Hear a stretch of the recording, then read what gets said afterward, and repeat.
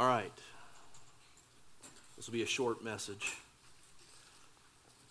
If you would, turn to Revelation 1. We want to end our time. We haven't done this before, I don't think, at a Saturday seminar. But we want to sit under God's Word. We want to hear from God. Specifically, Revelation 1, verse 9 to 20.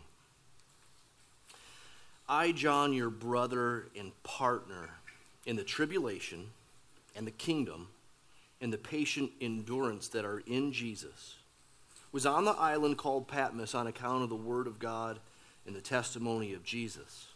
I was in the Spirit on the Lord's day, and I heard behind me a loud voice like a trumpet, saying, write what you've seen in a book and send it to the 7 churches, to Ephesus and to Smyrna, to Pergamum and to Thyatira and to Sardis and to Philadelphia and to Laodicea. Then I turned to see the voice that was speaking to me, and on turning I saw 7 golden lampstands.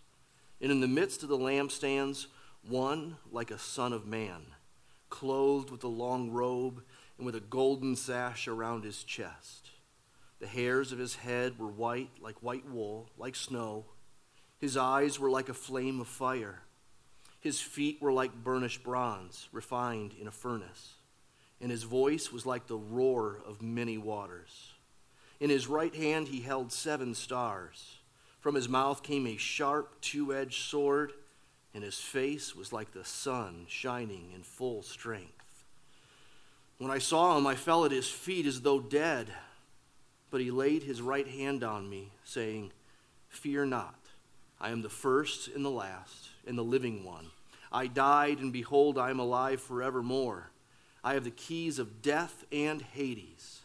Write, therefore, the things that you have seen, those that are, and those that are to take place after this. As for the mystery of the 7 stars that you saw in my right hand and the 7 golden lampstands, the 7 stars are the angels of the 7 churches, and the 7 lampstands are the 7 churches. What does a Christian need when they find themselves in severe distress?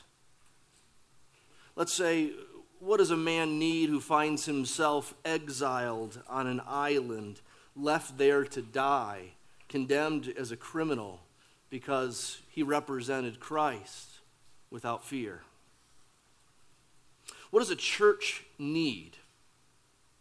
Let's say a church that is beginning to compromise under pressure, or a comfortable church that has lost its first love. What do they need? How about a church that's about to be attacked, arrested, and imprisoned? What do they need? Or for that matter, a healthy church. What do they need?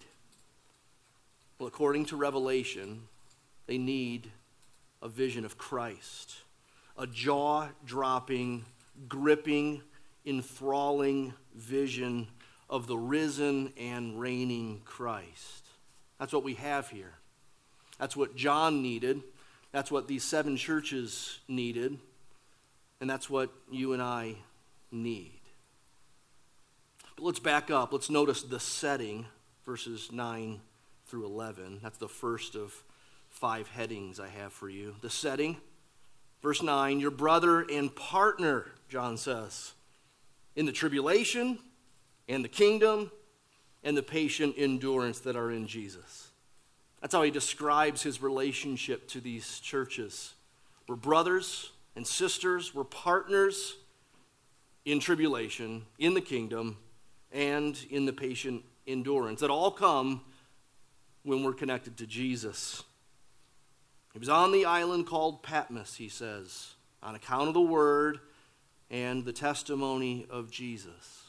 We've already alluded to this many times today. John was exiled, which was one form of punishment for criminals in these days, like Britain used to do, putting criminals on Australia.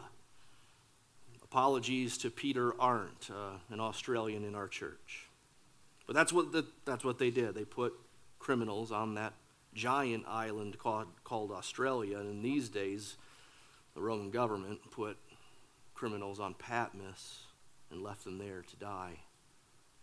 And one Sunday, that's what it means by the Lord's Day. One Sunday, John says he was in the Spirit. He was praying. He was moved. He was stirred. And then he heard a voice like a trumpet, he says. And the voice said, write what you're about to see. And then get it to these 7 churches in Asia Minor. And then what John saw, well, it's what he needed. It's what these 7 churches needed. It's what every church needs. It's what you and I need. Secondly, here's the encounter.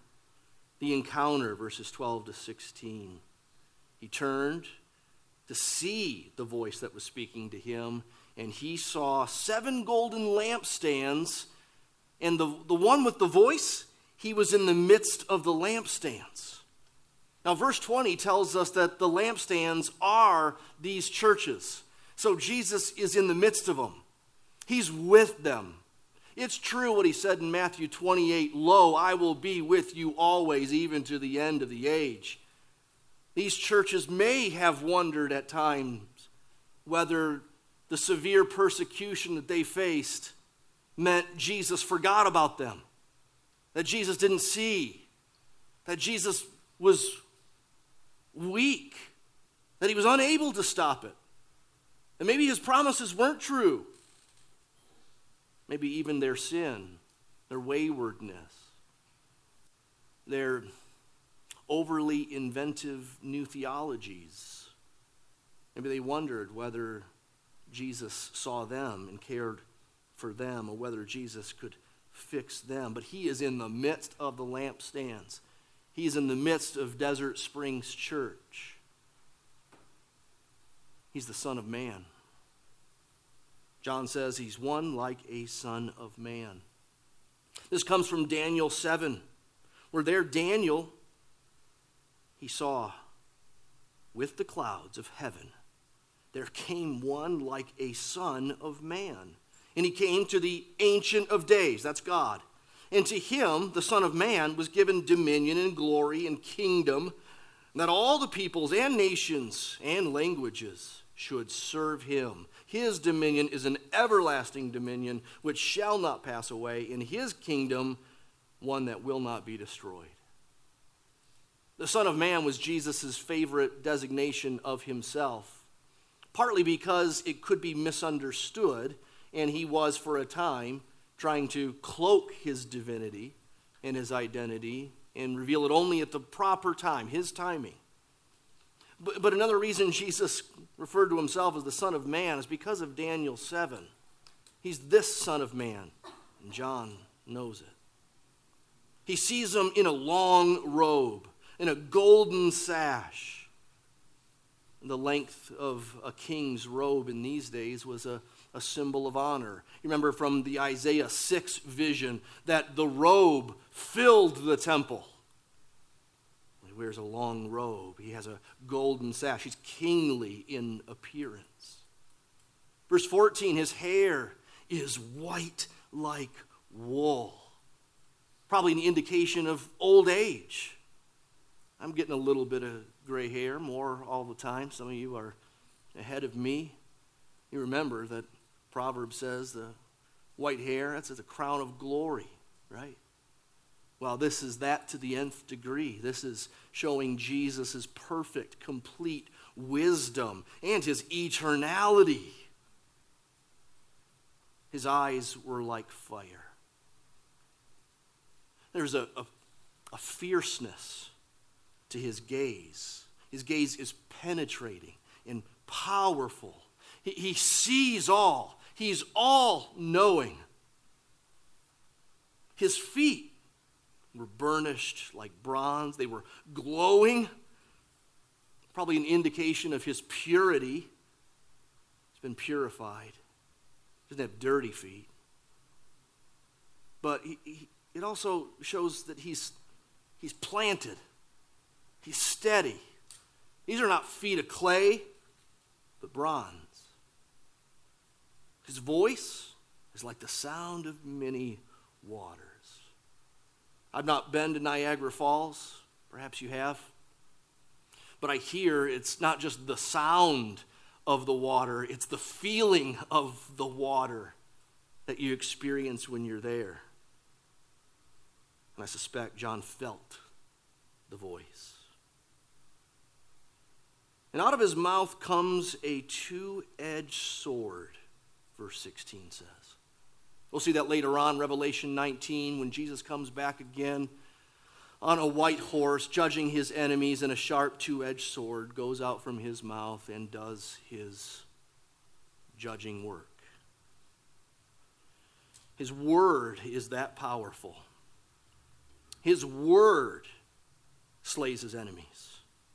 His word cuts. Psalm 46 says the voice of the Lord melts the earth. Now we need to pause here, I think, to remember that this is a vision. It is an apocalyptic vision. Let's not forget what we've learned this morning. So this isn't literal. This isn't what the literal Christ looks like. This is not what the men on the road to Emmaus saw, right? This is not what doubting Thomas saw. Not Revelation 1. Jesus didn't have a sword protruding out of his mouth when he had that last meal of fish with his disciples. No, this is a vision. And it's not supposed to be drawn, despite the hundreds of ridiculous drawings you can find of this on the interwebs. No, each thing is its own thing. Each thing, the robe, the hair, the eyes, the feet, the sword mouth, it's meant to communicate its own message. That's just how apocalyptic literature works. So in his right hand are 7 stars. Again, verse 20 tells us that the stars are the angels of the 7 churches. So you got layers of protection and power going on here. You got angels on the churches, and all that in the hand of Jesus. He holds them. He's sovereign over them. He controls them. He cares for them. He protects them. He holds in his hands the angels that care for and guard the churches. And his face is shining like the sun in its full strength. When the sun is at its brightest, you don't look at it hard or long. You just get a glimpse of it, and that's all you can do. It should make clear to us, if it hasn't been already, that this is a divine vision. This one that we're seeing is not an angel. They're glorious, don't get me wrong. You read Revelation, and John will sometimes get confused and fall down before an angel. But the angel will say, hey, don't do that. I'm like one of you. I'm just a created being. But not here. God's glory is shown to John in this clearly divine way. Thirdly, the response. What is John's response? It's brief. Verse 17, just the first half of it. When I saw him, I fell at his feet as though dead. This is reminiscent of Daniel's reaction after he heard from the Lord and had a great vision. In Daniel 10, he says, so I was left alone, and I saw this great vision, and strength left me. My radiant appearance was fearfully changed. I retained no strength. Then I heard the sound of his words. And as I heard the sound of his words, I fell on my face in deep sleep with my face to the ground. In a Daniel-like way, John sees Jesus and fell at his feet as though dead. Like Job, who heard from the Lord and put his hand over his mouth and said, I've heard about you, but now my eyes see you. Or like Isaiah, who says that he was undone and he sees his own sin when he saw the glory of the Lord. Or like Habakkuk that said, my insides were torn out when he encountered the Lord. I need to ask myself, when's the last time that I've just felt undone by the Lord's glory, but by seeing more of Christ, by being further impressed by who he is and what he's done? When's the last time that I thought that the only appropriate position for this body right now is flat on my face? Too long ago. That's my answer. Fourth, there's the reassurance. You got to love this. But he laid his right hand on me. He touched him. By the way, the same thing happens in Daniel 10 after Daniel's reaction. There's a man, which almost certainly is the pre-incarnate Christ, and he lays his hand on Daniel and comforts him. Here, he lays his right hand on me, saying, "Fear not. I'm the first and the last. I'm the living one. I died, and behold, I'm alive forevermore. I have the keys of death and Hades." Now, you might wonder, fear not. Doesn't the Bible sometimes say we should fear God? Doesn't Proverbs say that's the foundation of wisdom? I mean, is this a wrong response that John fell on his face as he did? Well, in English, you got to know, we have all kinds of different words for fear, different kinds of fear. You can talk about being timid or scared or nervous or dreading something or being terrified. And in Greek, there's really only one primary word for fear. And sometimes it's referring to bad fear, and sometimes it's referring to good fear. Sometimes it's a command, fear God. And sometimes it's a command, don't be afraid. Only context tells us which one is which, whether it's good or bad. So apparently John's response here was more like dread than that proverbial fear of God. It was more terror than awe. So maybe we could interpret what Jesus said as, John, don't dread me. Yes, fear me. Notice he never tells John to get up. John's prostrate position is indeed the proper one here. But John, you don't have to be afraid.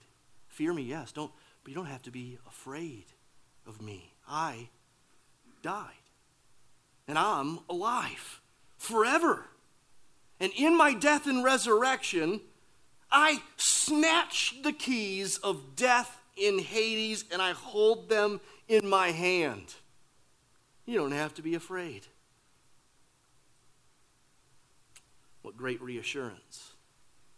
Not only is Jesus in the midst of his people, not only is Jesus jaw-droppingly, shockingly glorious and spectacular, but he's merciful, he's kind, he's caring, he touches, he speaks, he reassures. Fifth, and lastly, I want to talk about the writing. The writing. John wrote it down. And we have it. He wrote down what he saw. We need a vision of the risen, reigning Christ, and we have it in Holy Writ, not just an experience. Our passage is about a vision, yes, but did you notice it's bracketed by Jesus' command for John to write what he sees? Verse 11, write. Verse 19, right. Jesus wanted John to write it down for others so they could see the vision for themselves through his words. And you might be tempted to be jealous of John. You might be thinking, yeah, I could get through this, what I'm going through right now, if I could have a vision like that. I'd love to see Jesus like this. I'd love to have a Daniel-like dream. Bring it. He's given you the Bible. He wrote it down. I don't know if you'll ever get a miraculous dream. I don't know if you'll ever see a vision of Jesus. I suspect not. But I do know he has given you his word. John obediently wrote down what he saw to the best of his ability, making sure he put lots of likes in there. It's like this, it's like that, it's like that. Oh, it's glorious. He wrote it down to the best of his ability, and even more, he wrote it down with the Holy Spirit's perfect guidance. And what he wrote down has survived almost 2,000 years now. It's been carried far from Patmos. I don't know how it got off Patmos. I know it did, because I have it. It's been translated into countless languages. I don't even know how many English translations there are of the Bible, but it's a privilege that we have so many. I asked at the beginning, what do you need? What does a Christian need? What does a church need? They need the Bible. They need to see Christ in the Bible. So another question. What do you see? What do you see? Back to that magic eye poster that we talked about maybe an hour and a half ago. Remember the first time you encountered one of those? A friend tried to get you to see, and they told you, don't merely look at the surface. Look deeper. Stare harder. And you might see something emerge. You might see something with depth. You might see the real purpose. Isn't the Christian life a little bit like those magic eye posters where it's all too easy and too common to go about life looking on the surface of things and acting like life is just emails and groceries and taxes and errands and tasks and an occasional hobby? Well, here's what you need to see today more than anything else. Jesus is on his throne right now. Jesus is near to you right now. Jesus died for sins, was raised on the third day, and he holds hell and death in his hand. His plan is sure. He will come again. And if our eyes are fixed merely on the surface of things, or even in the depths of our pain or frustrations, we'll wonder, is Jesus aloof? Is Jesus weak? Is Jesus frail? Does Jesus see? Does Jesus care? Is he sleeping? Has he forgotten? Will he let injustice just keep going on forever and ever? And to those questions, we hear this. The one speaking to me, I saw him. He was in the midst of 7 golden lampstands. He's the Son of Man. He's clothed with a long robe and with a golden sash around his chest. The hairs of his head are white, like white wool, like snow. His eyes were like a flame of fire. His feet were like burnished bronze refined in a furnace. And his voice was like the roar of many waters. In his right hand held 7 stars. From his mouth came a sharp 2-edged sword, and his face was like the sun shining in full strength.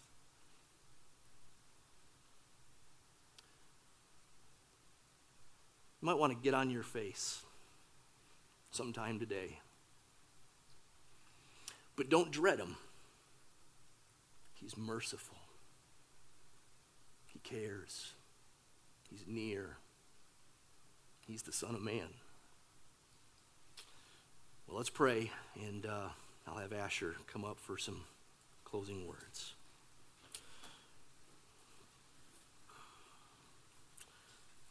Lord, we love you,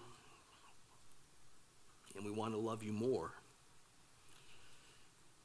We hope in you, and we believe in you, and we trust you, but we want to hope in and trust you more. Lord, we want to taste and see that you are good. We want, as 2 Corinthians 3 says, to keep beholding you and to be changed from one degree of glory to another as we behold you. Show us your glory. We pray with Moses. Lord, help us to see. We thank you for your word. We thank you that you've spoken to us so clearly, so beautifully, so powerfully, so majestically. Forgive us for neglecting your word and quicken us in it. We pray in your name, Lord Jesus. Amen.